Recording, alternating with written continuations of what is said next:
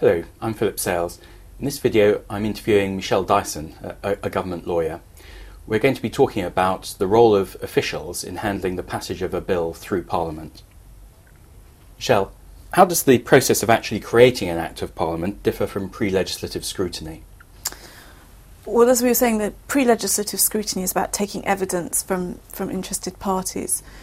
Taking a bill through Parliament is different. I mean, it has lots of different stages, unless it's emergency legislation, when they can all be sort of compressed into one day. But in principle, it has lots of different stages, and particularly the committee stage is really incredibly detailed. You go through each clause of the bill, and there has to be a vote. I mean, it might be taken quickly, but there has to be a vote on whether that clause should stand as part of the bill, so it should be part of the bill. And members can put down amendments to the bill. The government might put down amendments if it's realised that it's got things wrong with the bill, but the opposition will put down amendments to probe the bill, and there'll be really detailed textual amendments, and for each one there'll be a debate on whether to sort of accept it or not. Before one gets to the committee stage, what are the stages that a bill has to go through on its way to becoming an act? Well, first of all, there'll be introduction, then there's second reading, then there's the committee stage, then there's report, then there's third reading. And what happens briefly at each of those stages? In principle, introduction is sort of a non-event. No one needs to be there. I think it just happens formally. Second reading will be set-piece debates on the floor of the House, which usually your Secretary of State would be at in the Commons. Obviously, in the Lords it's different, assuming your Secretary of State is a minister in the Commons. It can't be in the Lords. Committee stages, as I've just described, very, very detailed. Report and third reading, which are run together in the Commons but not in the Lords, are sort of, again, set-piece speeches, although you can have amendments made at those stages as well. So if one takes the second reading, what do officials have to do for that? Well, draft a speech for your minister and provide lots and lots of briefing on the background of the bill, what the bill does. So this will be written briefing, what the bill does, questions and answers.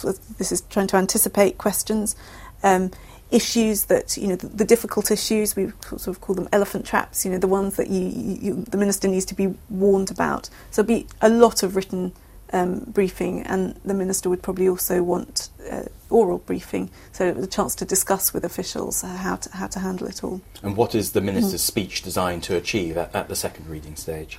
I suppose to make the case for the bill, and this is an opportunity to get real, to really bring the bill into the public domain, explain, say that how the government is taking forwards its manifesto commitment, sell the bill to the world at large, and you usually get quite a lot of press coverage of second reading. And are officials in Parliament during the second reading? Yeah, absolutely. You'll be sitting in the box and sort of... Now, tell us about the box, because I've heard about this before. Okay, the box. The box is physically in the chamber, so in the Commons it's right at the back, sort of behind the Speaker in the corner. The Lords, it's slightly more sort of central. And in committee, where the committee, it just happens in a room, you'll be really quite close to sitting pretty much just behind your minister.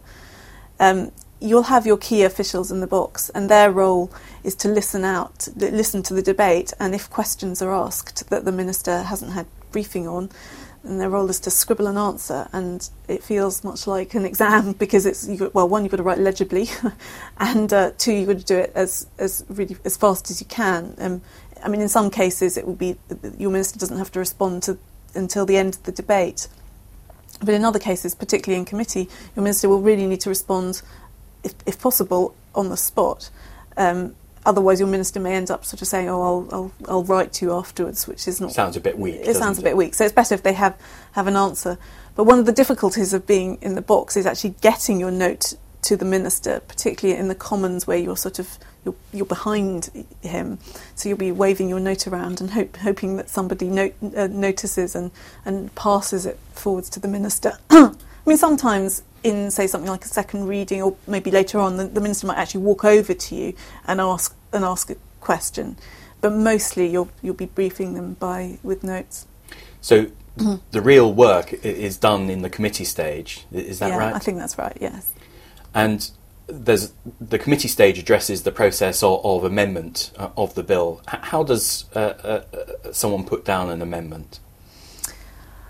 That's a good question. I think that there's through some sort of parliamentary processes, through the House authorities, there's a means of putting them down.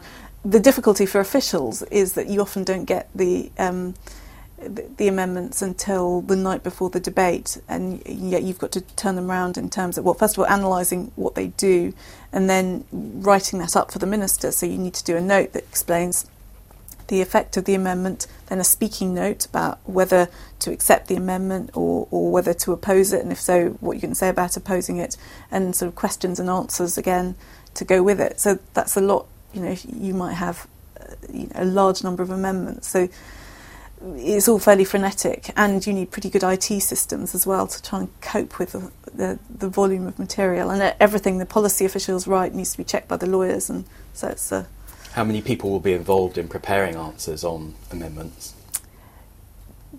Just depend. I mean, your key people will be your policy official and your lawyer, but it depends on how many policy officials are involved in. The amendments might come along in lots of different policy areas. So. And are there different sorts of amendments that are put down? Yeah, you might have ones that are very technical. Sort of add a word in here and you're sort of slightly left wondering what the purpose is.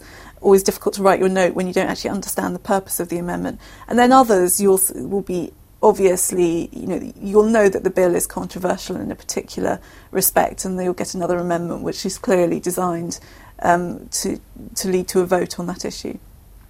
And what happens after the debates? What do officials do then? Well, if their ministers promise to write because they haven't had an answer at the stage, then they'll have to put up a draft letter. You'll certainly be scouring Hansard, which is the official record of Parliament, to see if any commitments have been made that you need to act on, like writing. If the committee stage might well have thrown up some technical problem with the bill, you might need to instruct Parliamentary Council to change that. And it might be that one bit of your bill is becoming impossibly controversial and is risking the whole bill, and therefore you might want to put options to your minister about how to deal with that, whether you want to drop it or what the best option, the best outcome is. And do you need to go back to Cabinet to get clearance for amendments? Not the really technical ones, but anything that amounts to a significant change of policy, yes. And are there other parliamentary committees that scrutinise legislation? Yes, you have two in particular. One is the Joint Committee on Human Rights, who will be looking at the human rights compatibility of every bill. And they will usually ask lots of questions of a department, which the department then has to put in a memorandum explaining why they consider this to be human rights, different bits of the bill to be human rights compatible. The other committee is the Delegated Powers, House of Lords Delegated Powers Committee, and what that committee is looking at is all the powers in the bill to do things by delegated legislation, i.e. by secondary legislation, because they're concerned because secondary legislation gets much less parliamentary scrutiny than primary legislation. So you might, in theory, just have very bare bones in your primary legislation and then do all the detail that Parliament's actually interested in your secondary legislation. So what the Delegated Powers Committee looks at, and the department has to provide a memorandum explaining why each power is justified, they'll look at whether it's justified to delegate the legislation downwards, and if so, what level of scrutiny that secondary legislation should have. And do these committees provide reports? They do, and again, as we were discussing with the pre-legislative scrutiny report, if they're very critical of you, you are well advised to either concede the point or you'll have to fight very hard to explain why you're not conceding the point. How do bills finally come into force as law? Well, first of all, you get royal assent, which will be at the end of the process, and then Some bills will come into force automatically. So the bill will provide this bill comes into force 2 months after royal assent. Usually there's a gap between royal assent and commencement to allow people to prepare. But probably more commonly, you'll have a power in the bill to enable the bill to be commenced, and often that's done in a staged way because you may need to make secondary legislation before the bill can be commenced. You may need guidance. There may be, often are, a sort of whole big sort of section of work that needs to be done and people who need to be engaged with before you can actually commence the bill. And how long will it take before a commencement power is used? I don't think there's really any answer to that, and you still have some legislation that hasn't been commenced on the statute book that dates back for many years, and that may be because there was never enough money to commence new powers, or so it can vary. 2 months is, unless it's emergency legislation, unlikely to be less than 2 months, but it can go for a long time beyond that. But I suppose most legislation will be 1 or 2 years. And then I suppose a process of implementation of the bill. Once you've got a bill and you've made it into an Act of Parliament, the department must have to put into effect that Act. Yeah, and that was really what I was talking about in terms of making the secondary legislation, talking to people on the ground who are going to have to operate it, say if that's the sort of bill it is, issuing guidance. All of that sort of thing is what we talk about as being implementation, and can be a really significant project in its own right. And is it the same team of people that are involved in that, or does it get passed on to other people? Depends. It can be the same team of people, and obviously there's advantage in that. But because the whole process is so long, sometimes it's difficult to keep people for that length of time. And I suppose if you are going to change team, then, or change, say, policy official or bill manager, then the royal assent is a sort of obvious cut-off point. Michelle, thank you very much for talking to us about the official's role in the passage of legislation through Parliament. Thank you.